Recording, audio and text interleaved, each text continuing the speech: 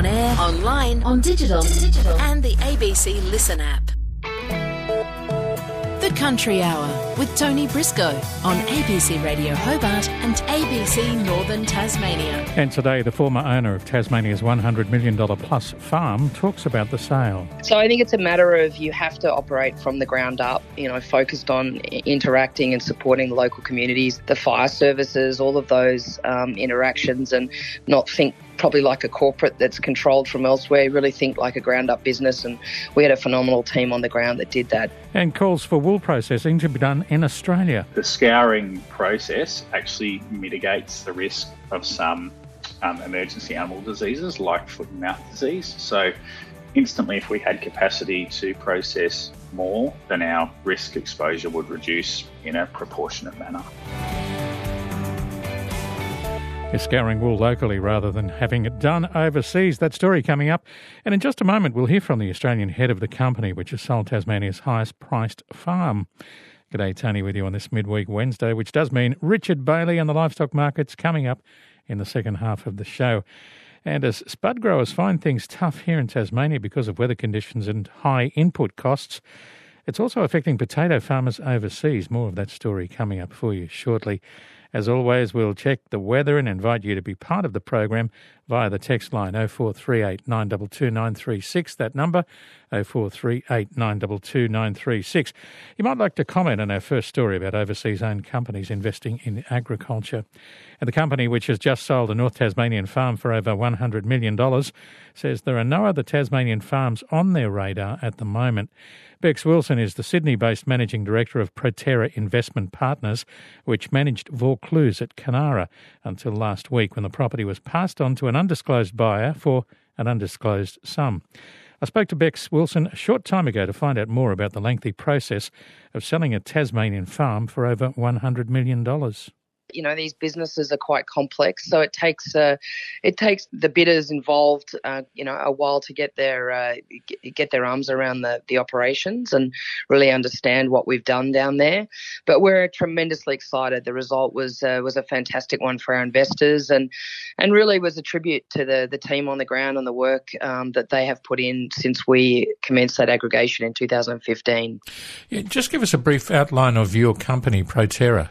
Proterra is a manager in the private equity space focused on natural resources globally, and we have been invested in Australian agriculture since 2009 when we bought into a business called BFB, and since then we've deployed over $1 billion out here across the agriculture space. Across a number of investment vehicles for investors globally.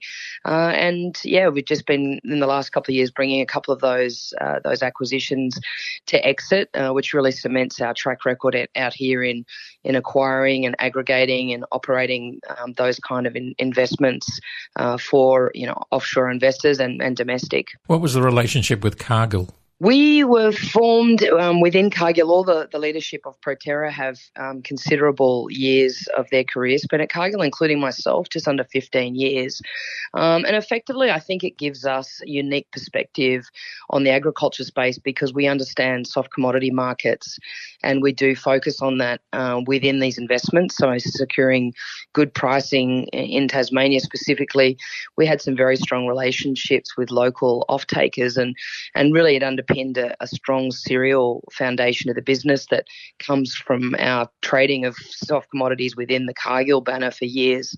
So Cargill's been a strong partner. We actually bought the business out from them in 2016, but they continue to be a strong relationship of ours and continued supporter of the funds. Yeah, and there was a number of assets that we bought at that time, Tony.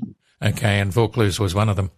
That's correct. Well, we assumed continued to manage the funds that owned those assets, and I was involved in those, well before that buyout occurred. And so, effectively, from the investor's standpoint, it was seamless. The difference was we were a standalone entity that's employee owned versus being part of the Cargill. Now the farm has changed somewhat since then, since your ownership, acquisitions, and what other stuff did you do there? We undertook a major investment program to improve the productivity of the farm, and that was mainly by adding significant water storages and also ensuring we had strong rotations occurring across the farm to maximise productivity. We also constructed a grain handling facility there, so a grain storage facility, I should say, and so it really enabled us to feed into the fish food production market, which has been growing significantly there. And these companies were very happy to partner with us because they like nothing better than using Tasmanian grown wheat, etc., to feed into those fish markets. And they were strong partnerships, and we really underpinned the business with that commitment to the grain production in Tasmania, which I think has been certainly secondary in the past to some of the other crops that you can grow, poppies and potatoes, and we grew all of those as well. But we really we underpinned our grain production with the storage facility and the investment in that, and that really proved out in the prices that we were able to extract over time because we could store it and deliver it as our customers needed. Bex Wilson, Managing Director of Proterra Investment Partners. Our guest on The Country Hour talking about the sale of the iconic Tasmanian farm Vaucluse at Kununurra. Bex, when we talk in Australia about selling off the farm to overseas interests, there's usually a negative reaction. How do you see it? Well, it's been an interesting one, Tony, for us because we've now participated in, 3 exits.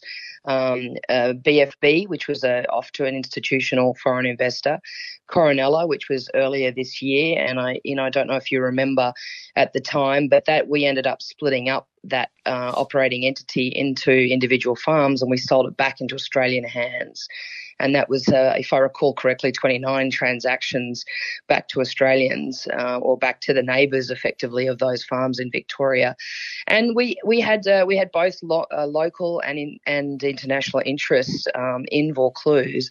What I would say is that the money that we've spent improving this property has benefited Tasmania and Australia, and I saw that across all of these exits and including the assets that we continue to build today. So our LPs are mostly offshore today, and they have invested significant amounts of money in improving the productivity of these operating vehicles. And when it comes to market, I wouldn't say that it's they're going straight to the offshore owners. Certainly in the Coronella instance, the benefit of that transaction was being able to carve it up and play it back into Australian hands. So I don't think it should be viewed as negative. I think it should be viewed as very positive. If that capital is utilised to improve productivity, it improves all the neighbours' prices as well. I can tell you there's lots of happy neighbours down at Kununurra at the moment, I'm sure, that are very pleased with the result that we were able to extract from the development using foreigners' money. And during the sale process, there were more than 200 genuine inquiries, I believe.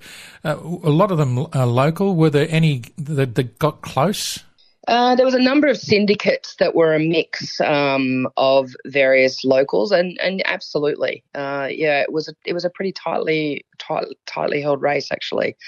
So ultimately, it's not just about having the best price at the end of the day. I mean, we had strong interest in conducting the transaction with someone that was sort of like-minded and was keen to take our team on and continue things across as, obviously they'll change the direction of the bus, but it was, the entity that bought it were very, very good to deal with. So, are you allowed to tell us anything about the entity that bought it? I can't, unfortunately, no. Are they overseas? I'll have to let them tell you that, Tony.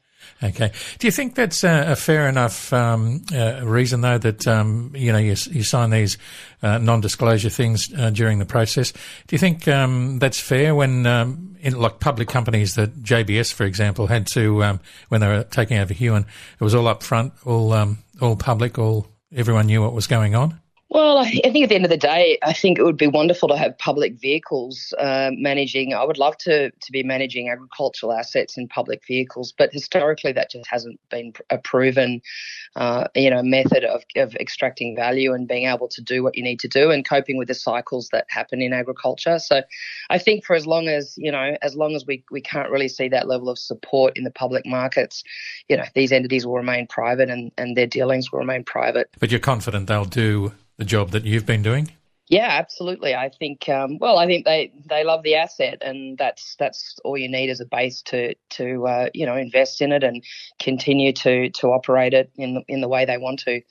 I mean, I always think of these people as every one of these operators, and Proterra is no different. As we have a strategy. We were very focused on developing the grain business there. That was kind of unusual for Tasmania. I'm sure the new operators will probably have a different slant, and so maybe they'll be less focused on that, and they'll be more focused on, I don't know, the livestock or whatever. I don't know, and that's for them to decide what they think is the best use of that land and the investment that we've put in there. And I just wish them the best of luck. I think it's a great asset, and we're going to miss it. We really are. It was always a pleasure to visit, and we're very proud of what we created down there. Are there other farms in the state on your company's radar? Not currently, no. I mean, I really like it as an investment destination, and we keep an eye on all these markets pretty closely. But we're not really in the building at this stage. We're hoping, to head towards that once we've got these deals wrapped up. Okay, and the final price, I suppose that's not available for publication? No, unfortunately, I can't let you in on that one either, even if it's just us girls, Tony. All right, Bex, thanks for your time. And just finally, how would you describe Tasmania as a place to invest for financial institutions? We found it very, very good. I mean, you need a local team and to be part of the local community down there. And we did a number of things that I think helped our standing in that community. We renovated the house on the property, which of course we didn't have to do, and it became sort of an iconic events destination during our period of tenure. And I think that was well respected. We had an opening that I was there with a lot of the local farmers that were sort of really interested in what we'd done. So I think it's a matter of you have to operate from the ground up, focused on interacting and supporting local communities, the fire services, all of those interactions, and not think probably like a corporate that's controlled from elsewhere. Really think like a ground-up business, and we had a phenomenal team on the ground that did that. So we loved Tasmania as an investment destination and highly recommend it to anyone that's considering it. And it's a great place to holiday as well. It's Bex Wilson, Managing Director of Proterra Investment Partners, the company which sold the Kanara property Vaucluse to, as you heard, an undisclosed buyer for an amount undisclosed as well, but it's somewhere north of $100 million. Well, it's not just Tasmania's potato industry that's having supply issues this season. Over in North America and Europe, drought and the high cost of growing the crop has also reduced their production, which means there's less frozen fries available to export. Larissa Smith spoke to Rabobank analyst Pia Piggott about some of the market challenges. Over in the US and in Europe, potato production has been on the decline. We've had the pandemic, inflation and drought. They've all caused low supply and high prices. So at the beginning of the pandemic, there was a sudden drop in demand for the frozen French fries used in food service, and there was contract forfeitures, and this caused the prices to decline, at least in the US, by around 12%. That along with the droughts, caused acreage competition in the US and in the EU as well, where the high prices of other agricultural commodities meant that farmers were going away from growing potatoes. So there was a decline in the acreage towards growing potatoes. And then the dry and the drought conditions also led to decreased yields. So there's been lower production because of that. And because over the pandemic, the demand in the food service recovered quickly, that led to, a spike in demand as well, and that's led to these high prices. Where are things up to in the season in the US and in Europe?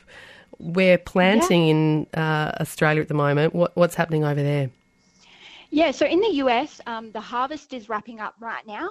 We've seen that the supply's been a little bit lower, or the production has been a little bit lower year on year, but prices are quite high, at the high historical highs. We've seen in October roughly around 33% higher year on year. And this is expected to remain elevated, but possibly soften with the new supply coming, with the new crop. And with the harvest that's just happened, what has production been like in terms of tonnes compared to previous years? Was it a good year?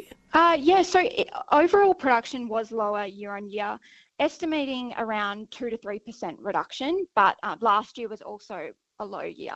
So over the past 2 years, there's been a decline in production. So has America had to import potatoes to cover a possible shortfall? Yeah, so they have been importing potatoes from places like Canada. So what's the story in the UK and Europe? Yeah, so Europe is also going through a drought, so that's also putting pressure on yields. We're also seeing there's quite a high inflationary pressure for growers, high fertiliser prices, and there's also a lot of acreage competition because other crops such as wheat, the prices of them have quite increased. So there's that acreage competition that we're dealing with, which is decreasing the total acreage available for growing potatoes in the EU, and that's led to higher prices in the EU as well. So what's the scenario for the key potato exporters? These are the countries that would export processed potatoes, that would be French fries or frozen chips. How much production is floating around for some of those countries? So our top 4 importers are the Netherlands, Belgium, the US and New Zealand. And the US and the European countries have had the drought conditions and lower production. So there is going to be higher prices to export. We've seen in the US shipping point prices as of October are around 33% higher. So that's going to, lead to higher prices in Australia and in their other exporting countries. As Pia Pickett's an associate analyst with Rabobank, painting a picture of what's happening globally with potato production. Where are the chips? Well, sticking with spuds and coming back to Tasmania, 3 consecutive years of La Nina have played havoc with Tassie's potato supply. You've probably noticed those empty shelves at the supermarkets. It's more important than ever to get on top of those diseases that can devastate crops. And a new research project might just help with that. Callum Wilson, I'm an academic at the University of Tasmania in Tia. Callum, at the beginning of the year, you were successful in securing a grant from the Agricultural Development Fund. How much was that and what was that for? Okay, so this was an initiative from the Tasmanian state government, and they have this Ag Development Fund, and they were funding a number of projects to help, I guess, the long-term sustainability of agriculture in Tasmania. So these projects are up to $500,000, and our project was close to that limit, with co-investment from industry. So our major industry partner, and from in-kind and financial contributions, was Simplot. We've also had a number of other potato growers, agronomists, who are also very important in terms of their in-kind input into the project. Audrey Leo, you're from Simplot and normally you're working in Melbourne. That might explain a bit why you're over in Tasmania today.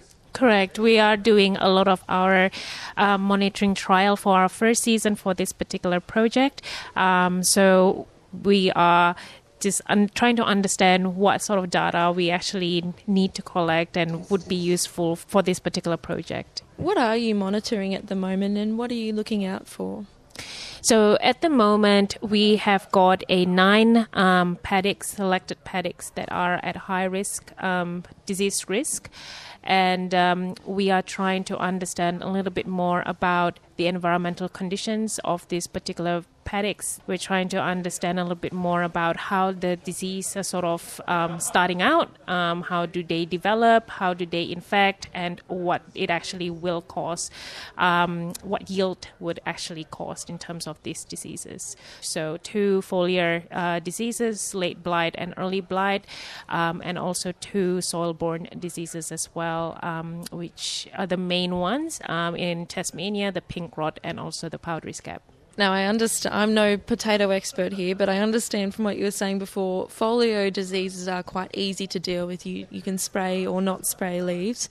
What about root diseases? They're very tricky. I mean, from a folio perspective, we're lucky in Australia actually, because our spray programs do work very well. I mean, that's not the case in other parts of the world where more aggressive strains of the pathogen cause really significant problems. It doesn't mean that we can't do better, and that's what we hope the project will help. But the soil-borne diseases, that's a real black box. Literally, the soil is a very complex system that we understand very, very poorly. And soil-borne diseases are insidious. They sort of develop out of sight, out of mind to some extent until we harvest the crop and realise what a mess we have.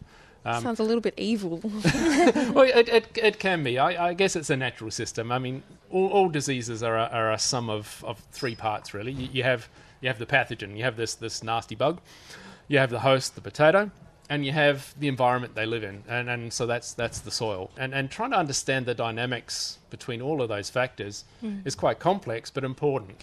And I guess from like that dynamic perspective of how the pathogen develops and infects, it's very important for us to start understanding what are these extreme climate conditions that we've been having, especially for the last couple of years, right, with the La Nina and everything, is that how are they changing?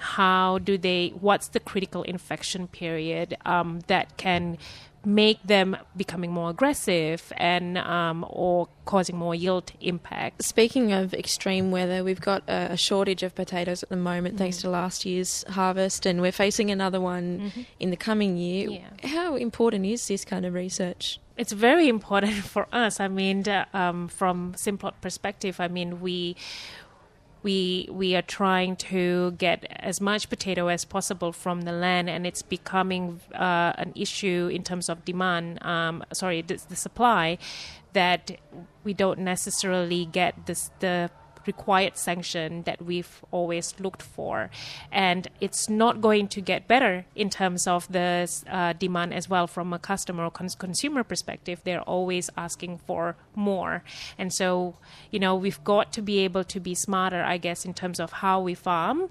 to make sure that we can actually grow as much potatoes with the current condition or worsening conditions in the future. Now, it's one thing to do all this lovely research and get great data, but are you hopeful that you will be able to find solutions to things such as root diseases, and how do you plan to get that out to farmers? Look, good question, and that's really one of the key reasons why we're working very, very closely with industry and not just Simplot, but the key growers and agronomists, and particularly the agronomists that will spread the word. The research and the understandings will be important, but really it's also about understanding or at least providing the knowledge for growers so they can make their own decisions about what's going to be best for them. And I think it's important to note that this is only just one key to the puzzle, right? It's not a whole solution like what Callum was mentioning as well. I'm really excited about the project. It is asking some questions about systems that we know very little about and trying to understand these systems. Earlier in today we had a presentation about some of the history of Tasmanian potato industry, and talking about back in the essentially from the start of the industry, how all these soil-borne diseases, for example, were major problems back then. Well, they still are. Yes, we've made some incremental steps towards management and control, and obviously the growers are doing a much better job than they did back in the 1900s. But we still are hamstrung somewhat by a lack of knowledge of the system and what we can do about it. So this is part of that jigsaw of trying to better understand how these diseases work and how they operate. Callum Wilson from the Tasmanian Institute of Agriculture explaining to Meg Powell about a new research project into 4 types of potato diseases. You also heard from Simplot's Audrey Liu. Now, in recent weeks, you've heard about the stock losses that have been happening in Victoria and New South Wales due to flooding. It's not having an impact on large animals like sheep and cattle. It's having impact on beekeepers. One has lost around 360 hives due to flooding on the Hay Plains. Echuca Moama beekeeper Bradley Jackson says it's wiped out 30% of his production. He's told Kelly Hollingworth it's the most challenging season he's faced. And it's been hard watching when you can't get to them and the water keeps rising and you're trying to pull them out of the water and you can't. It's pretty heartbreaking watching your stock drown like that, I suppose you could say. This is on the Hay Plains. That's the most significant part I've had out there, and the flooding has been rising faster than I can get to them. It's rained that much. The countries that wet the ground that you can't actually move some places. Can't drive trucks or loaders, even walk in there. Are any more of the hives that you've got at risk, do you think? If it continues to rise in places, yeah, there'd be a lot more, yeah. A lot more hives of bees will be affected, yeah, most definitely. Are you looking at trying to relocate them, or is it too late to do that? We've been trying to do that the best we can. We'll consistently keep at it until we can get them all out to higher ground. A lot of farmers, I will say, have been really, really helpful. Keep close contact with me and that, just letting us know that it's coming better, it's higher, the bank might bust, and actually helping us try to get the stock out. So, which has been good. You were telling me earlier that you feel like you've been chased by floodwaters. So where did your first challenges with rising rivers and rainfall come from? From the Darling River. I started up there at the start of the season. As you know, the Darling River has been flooded. There's a lot of water up there there's been. And it just, as I moved away from it, and again, it rained up there on the Darling River earlier in the season. And it's trying to move them to get away from there, which we did. We lost no hives at all up there, luckily. Very, very lucky I was. And as we've come down, each river has just risen again and again and again due to the rain. So, it's chased me from the Darling River, I suppose, to the Murray. Are these hives that you've lost insured? They are insured, but not for floodwater. Are you likely to try and replace them? Yeah, I will try to replace them, which I will. As the water recedes, we'll get what's recoverable, which most probably nothing really will be out of them. The boxes will be all waterlogged and cracked. So when they dry out, so I'll most definitely try and rebuild them immediately as soon as the water goes. Now, Echuca, where you're based, was in strife last month because of flooding. Did you have any problems with your beehives there? Yeah, no, not in Echuca we didn't. No, Echuca Moama, none whatsoever. I made sure they're on high ground. Some water did get underneath the pallets of the hives, but not enough to flood the hives out. That's beekeeper Bradley Jackson speaking with Kelly Hollingworth. Lost 30% of his bees in the flooding. Still to come, a call for scouring wool in Australia, plus the livestock markets with Richard Bailey and a check on the weather. First up, the news headlines with Early Ward. Thanks, Tony. Rescue workers are racing to find survivors still trapped in the debris of flattened houses from Monday's earthquake in Indonesia. An estimated 150 people are still missing. Southern Tasmanians are being asked to reconsider their need to go to hospital in the wake of a COVID-19 outbreak at the Royal Hobart Hospital. Health Department Secretary Catherine Morgan-Wick says the hospital has escalated to level 2 of its COVID management plan. Tasmania's upper house has passed a bill to increase the number of House of Assembly members to 35. It means Tasmanians will elect 7 members instead of 5 per House of Assembly division at the next state election. The WA Aboriginal Legal Service is calling for an immediate ban on the practice of using unmuzzled police dogs. The call comes after a 13-year-old boy was bitten by a dog last weekend, and a Corruption and Crime Commission report which found a concerning overrepresentation of Aboriginal people in police dog incidents. And the Tasmanian government's released its draft 10-year salmon plan for public consultation. It includes support for the development of fish farming in waters further away from land and encourage the relocation of existing fish farm leases further offshore, but would not ban inshore fish farming. More news at 1. Time now to check the latest on the weather. Michael Conway joins us from the Bureau. G'day, Michael. G'day, Tony. Any rainfall of note anywhere? No, not really. We have had rainfall. I shouldn't say it's not of note. The rainfall of note is for the 24 hours to 9 a.m, Mount Bobs in the Huon River catchment had 30 millimetres. Strathgordon out west had 21 millimetres. King William Creek also 21. And Cradle Valley received 20 millimetres of rain. Since 9 a.m, there's been one significant rain recorded in our gauges, and that was at Phil's Ridge, Mount Picton. They had 1 millimetre, so hardly worth even mentioning, really. The notable thing with the weather, of course, is the winds that we had last night and yesterday. We had a few records. So Grove had 85 kilometre-hour gust. That's the highest on record in November. Also, Dens Point had 102 kilometre-hour gust, also a November record. Hobart, we at 10:30 last night, we had 102 kilometre-hour wind gust, and that's the highest wind gust since 2005 for Hobart. So it was quite a windy day and night through the south and central parts of Tassie yesterday. Yeah. Have those winds gone away now?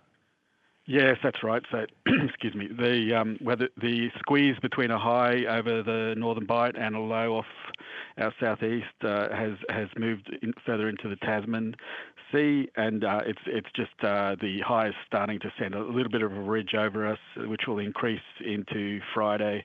So this westerly flow that we're getting at the moment will continue into Friday before a cold front comes through. A trough comes through on Saturday, a cold front comes through on Sunday.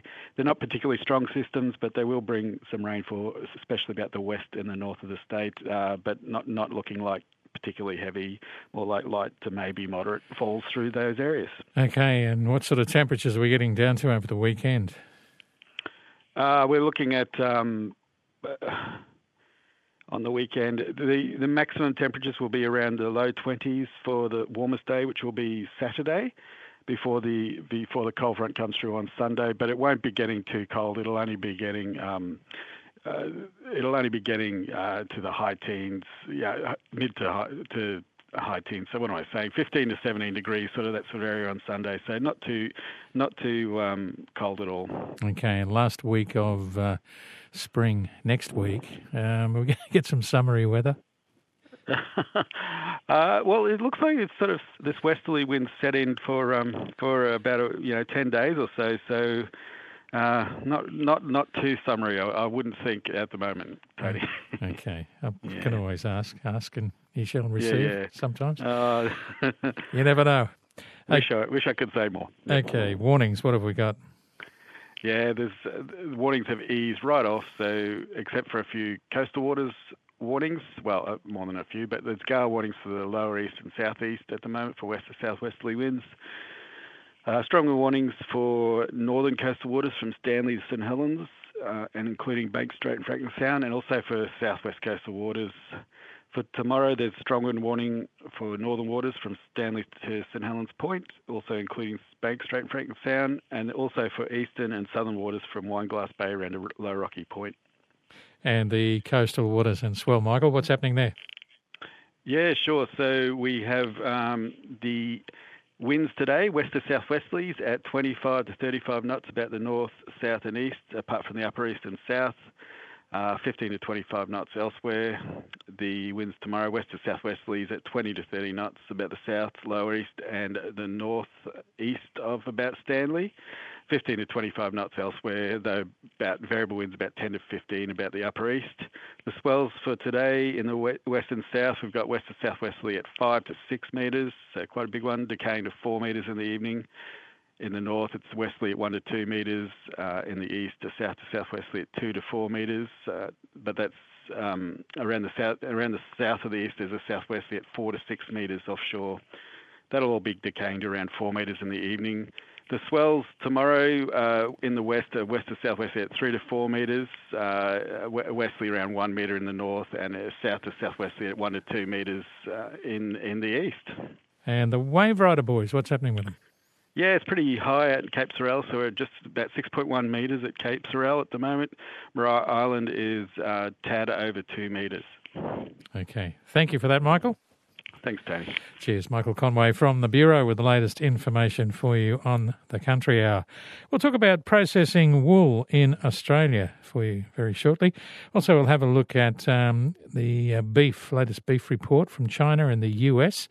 And livestock markets coming up with Richard Bailey. Well, that's still to come. The ABC Giving Tree for 2022 has been raised. As you've heard, cost of living expenses will make it tough for some people to show joy to loved ones this year. So it's even more important to help our fellow Tasmanians out. Donate online now at abc.net.au/giving tree. This helps people doing it tough make their own choices on what they gift their loved ones. It's Lucy Braden from ABC Radio Hobart Drive. Please donate now at abc.net.au/giving tree. Coast to coast, this is the Country Hour with Tony Briscoe on ABC Radio Hobart and ABC Northern Tasmania. Talk about wool in just a moment, but you may have heard in the news headlines there, the draft Salmon Industry Plan has been released. Now, if you want to have a look at it, I want to have a good read, it'll take you a little while. nre.tas.gov.au is the place to go. There will be 9 community briefing sessions throughout December and January from most of the major centres, including Hobart, Launceston on the west coast, down at Huonville, down at Newbina, up in the northwest, and on King and Flinders Island as well. So you'll see those dates of where they're going to have the community briefing sessions. And if you do want to make a public submission for the draft Salmon Industry Plan, you can do that right up until the 20th of January next year. So have a read. nre.tas.gov.au. The Salmon Industry Plan, the draft plan, has now been released. Well, our $3.6 billion wool industry is looking at doing a lot more processing right here in Australia, maybe even up to 50%. At the moment, most Australian wool is shipped to China for processing. But Wool Producers Australia General Manager Adam Dawes says the past few years have shown how vulnerable industry is, being so reliant on one country. We started to become aware of a number of risks to which our industry was exposed through being very reliant on exports for most of our product leaving the country in a greasy form. And they were risks that could come about from the likes of an emergency animal disease, such as foot and mouth disease, or disruptions to market access, either through the imposition of tariffs or quotas or non-tariff barriers. We were also talking a lot about freight costs in 2020 as well, Adam. Did the industry have to cope with quite a big increase in the freight bill? Yeah, absolutely. And also one of the challenges that we faced as well, Joe, was freight availability, where a lot of vessels were either becoming consolidated and dropping off some key export ports, or shipping slots were shipping by up to 6 or 8 weeks. And the flow-on impact has been that there's been a significant extension of the number of days to customer that we're seeing of Australian wool to get to further downstream consumers or to the point of retail. If we look at that supply chain now, what happens to our wool? We shear it, it goes into the bale, it goes onto a ship. Then what happens to it? Yeah, so currently, Joe, we've got processing capacity in Australia to scour or carbonise about 5% of the wool that we produce. The remainder of that wool is exported in a greasy form, and around about 80% of the wool that we produce goes to China for scouring and carbonising and further on processing. The remainder goes to a mix of other markets, including primarily European markets and India. And that's where we saw some, risk mitigation in terms of our exposure to some of those trade barriers and freight disruptions through undertaking early stage processing here. So effectively, around about 50 to 60% of the wool that's in a pack that's exported in the greasy form isn't actually usable wool in the textile sense. It's made up of grease or lanolin, vegetable matter and soil. So there's some instant freight efficiencies if we can undertake scouring and carbonisation here.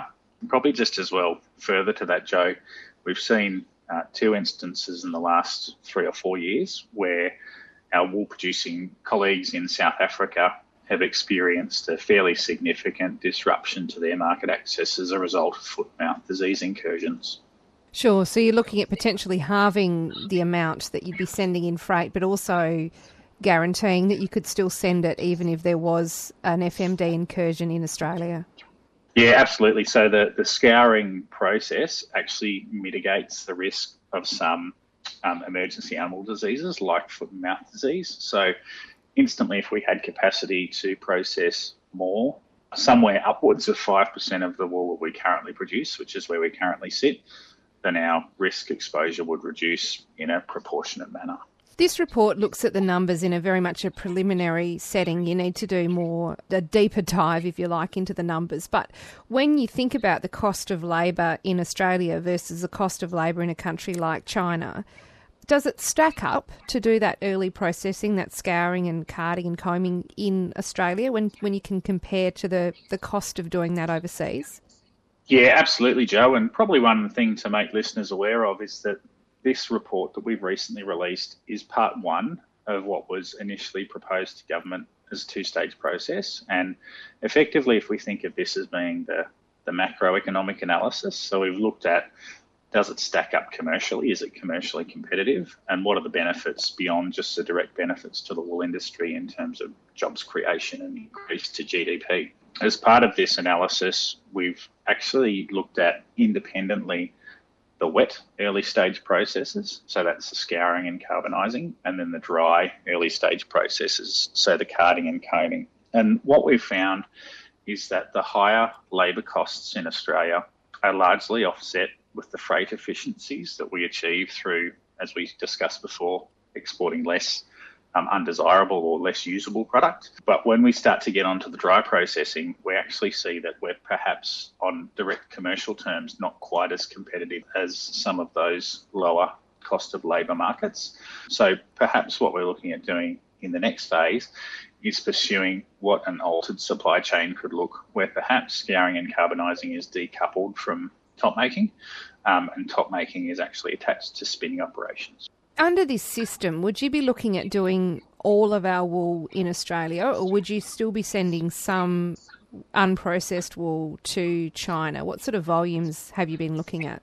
So we looked at processing up to 50% of the wool that we produce as part of this feasibility study. And I guess part of the reason for that being that we looked at what happens with our wool when it's exported. And actually 50% of the wool that we export to China is retained and consumed within the country through their vertically integrated models. And the remainder is processed to various stages along the wool supply chain and exported to third countries. So as a starting point, we looked at varying options from increasing a moderate increase to a high level increase up to 50% of the wool that we produce, and what impact that might have in terms of risk mitigation to our industry. Do you see any potential for wool that's been processed in Australia to attract some sort of price premium? I imagine it increases the traceability of that wool, that kind of thing. Is there opportunity there? We know that sustainability and supply chain transparency are of increasing importance to consumers of all agri-products, and most certainly wool. So I think what we would be able to offer downstream consumers is assurance that the product they're receiving is 100% Australian wool. And we'd also be able to offer assurances around some of the credentials of perhaps some processing innovation that could be adopted using renewable energy, decreased water consumption, and that sort of thing would all add to the story of sustainability that is Australian wool. Wool Producers Australia General Manager Adam Dawes speaking there to Joe Prendergast about a recent report commissioned by the wool producers. It was done by Deloitte Access Economics, looking into the viability of early stage processing of up to half the nation's clip right here in Australia. And you can read more about this story online at ABC Rural or on our ABC Rural Facebook page. Coming up, we'll have a look at the long-running drought which is affecting beef production in the US, and also Richard Bailey with the latest on the livestock markets. ABC Listen. Earlier this year, Russian President Vladimir Putin decided to invade Ukraine. Matt Bevan's award-winning podcast, Russia If You're Listening, is back for a new season. But he encountered something he wasn't expecting. The president of Ukraine, Volodymyr Zelensky. In-depth exploration of the invasion of Ukraine. We are fighting for our life, we are fighting for our freedom. The new season of Russia If You're Listening, available now on the ABC Listen app. It's the Country Hour with Tony Briscoe on ABC Radio Hobart and ABC Northern Tasmania.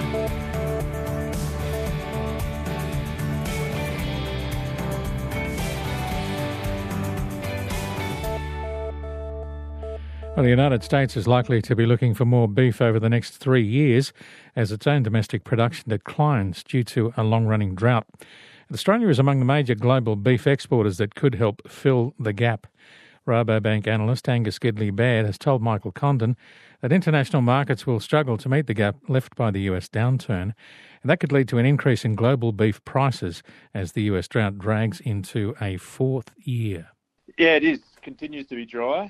It is odd speaking to our global colleagues at the moment. We're talking La Nina here, which is obviously wet. Over there, it's very dry. So, yeah, upwards in the order of about half of that US beef herd is in a dry or drought-affected area at the moment, which is leading to increased levels of liquidation of their cow herd. And that dry has been dragging on for a number of years.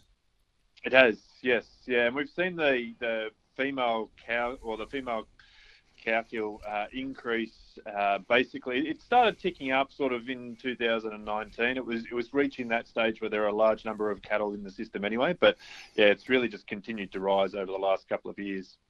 And that means that they won't be able to supply their traditional markets. That will be the case. Yeah, their production levels, you'd anticipate when they get through this seasonal condition, we'll move into a rebuild phase, and that will mean their production levels drop. That'll mean that their export volumes to key competing markets like Australia that Australia sends to, Japan, South Korea, and China will all drop as well. So that must be bad news for them, good news for us, and probably good news for Brazil, Argentina. Yep. Yeah, good news for all the other exporters out there. I think, probably favours Australia a little bit more than Brazil and Argentina. Well, Brazil in particular. I mean, Brazil's got a very competitive price product in large volumes, and it's really, sort of dominating that China space at the moment. But from an Australian point of view, less volume out of the US will probably have a real benefit for us into markets like Japan and South Korea.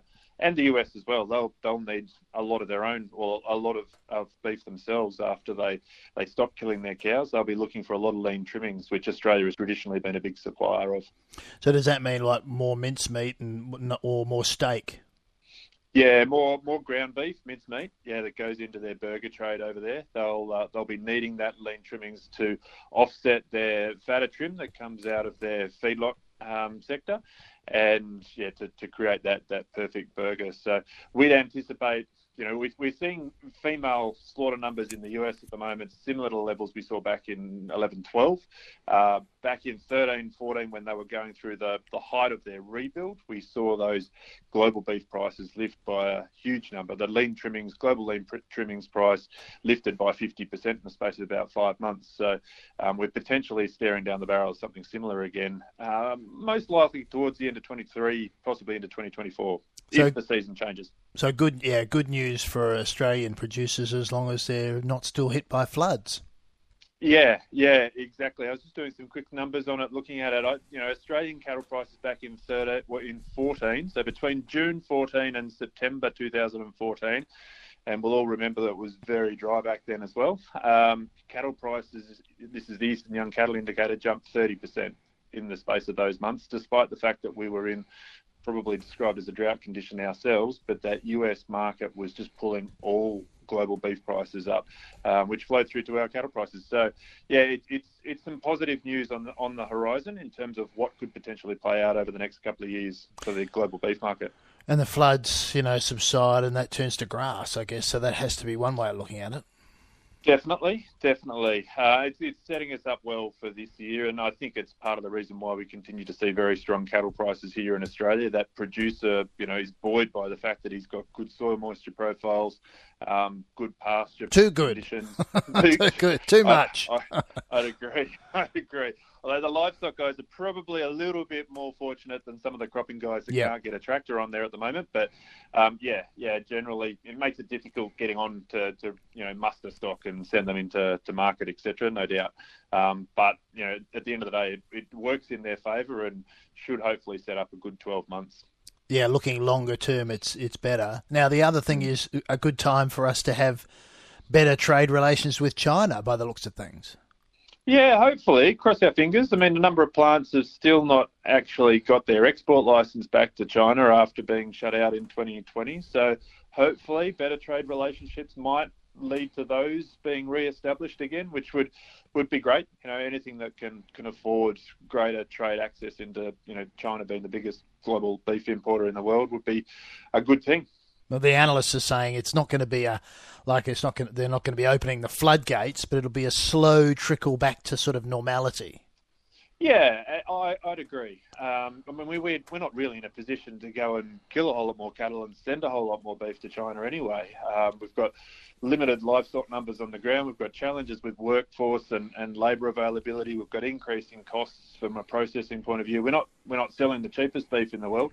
So, yeah, you wouldn't imagine it'll open the floodgates, but it does provide longer term if we've got that access, we'll be able to send volumes into that market as our numbers and cattle numbers in Australia increase, which will be good. Yeah, there's always a sting in the tail, isn't there? Rubber Banks, Angus Gidley Baird talking there to Michael Condon about the drought affecting the US beef production. And the US is likely to be looking for more beef over the next 3 years as its own domestic production declines because of that long-running drought going into its 4th year now. Okay, we've talked about US beef and the possibility of China wanting more Australian beef. Well, let's head out to the livestock market and find out what the prices are doing and say good day to Richard Bailey. How are you, Richard? Going well, Tony. And Powerena yesterday, how was it? Yeah, a few more cattle around, better line-up of cattle, 100 trade and grain cattle, and a better line-up of yearlings, which gave people a bit more opportunity to buy some better types of cattle. This market was pretty strong. Yearling steers anywhere from $4.10 up to $4.82, and yearling heifers $3.90 to $4.62. Both local butchers and restockers in on those cattle. Very few grown steers, a few grown heifers made $3.62 to $3.74. About half the yard were cows. This market was just a shade cheaper than last week's very strong market. There was a very good lineup of cows yesterday. The best cows made $3.30 to $3.48, and leaner $3.22 to $3.32. Now there were 2 or 3 lines of pregnancy tested cows there, and they made $3.72 up to $3.82 a kilo, $22.80 to $25.90 a head. The best of those other heavy cows, they topped over $3,000 a cow. So, the really big heavy cows are selling exceptionally well. Only a couple of bulls. Okay. And there's a sale coming up? Yep, tomorrow. Now, these numbers have changed dramatically. Last week we talked about having sort of 1,400 or 1,500.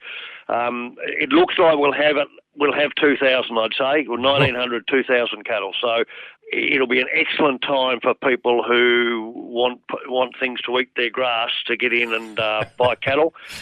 There'll be some cattle there for everyone, I reckon. There'll be a few ins and outs, but there look to me like there'll be some good lines of cattle as well. So starting at 11 o'clock. Okay, and the weather might be kind too, so we might see a lot of people there. Yeah, I mean, you would think that an opportunity like this, you'd want to, if you need cattle, you'd want to be thinking about getting in about now. I just don't know how many will be in the December sale. Hard to tell at this stage, but certainly yesterday a lot of the coats of the cattle are cleaning up. So we're starting to, although it's been a bit cold in places, we're starting to get a few cattle that are in pretty good shape. So I reckon that'll continue on tomorrow. Okay, so we do have one more before Christmas. Yeah, we will have. I can't tell you exactly when it is. I imagine it'll be the second week, I would reckon, but not sure. Okay, because we're only a month away from Christmas now. We are. Goes quick, doesn't it? Okay, lamb and sheep, what's happening there? Okay, smaller numbers of both lambs and sheep. Lamb market was a little bit stronger. Couple of extras in there, just trying to top up some loads. The best of the new season's lambs made $190 to $210 a head. Some of them were pretty heavy. Then you had some tradie weight lambs down to 134 to 148. Restockers stepped in on the lighter lambs, and they paid $112 to $140 for lambs to go back to the paddock. In the old lamb section, it was, obviously at this time of the year, it's going to be pretty mixed. But the better types of lambs, and there weren't any very heavy lambs, but the better types of tradie weight lambs, but anywhere from $134 to $172. And then your light trades anywhere from $80 to $120. Most of those will probably go to the Middle East trade, I should think. There were quite a lot of Tudors in the yard yesterday. They sold, I thought, for what they were, I thought they sold pretty well. But we're once again seeing a situation where the numbers of those sort of sheep are growing because they're cutting their teeth. 577 mutton, which is almost 200 less than last week. This market's struggling a bit. It's nationwide. The mutton market is just struggling. The best of the extra heavy sheep made $100 up to $120, and then heavy sheep made $108 to $124. Medium weights $104 to $118. and light $48 to $60 a head they were to kill. There were some very light sheep that went back to the paddock at $20 to $40 a head. There's a market for those, and they need a bit of TLC, but there is a market for them. Okay, Richard, we'll hear from you on Friday. We will, Tony. Yeah, Richard Bailey back on Friday. He'll check the mainland markets when he does return all the details from those big sales on the mainland. Now, don't forget to visit our ABC Rural online page and also our ABC Rural Facebook page. Plenty of great rural stories there, and you can make some comments if you like on the Rural Facebook page. That is our program for this Wednesday. We will catch you after midday tomorrow.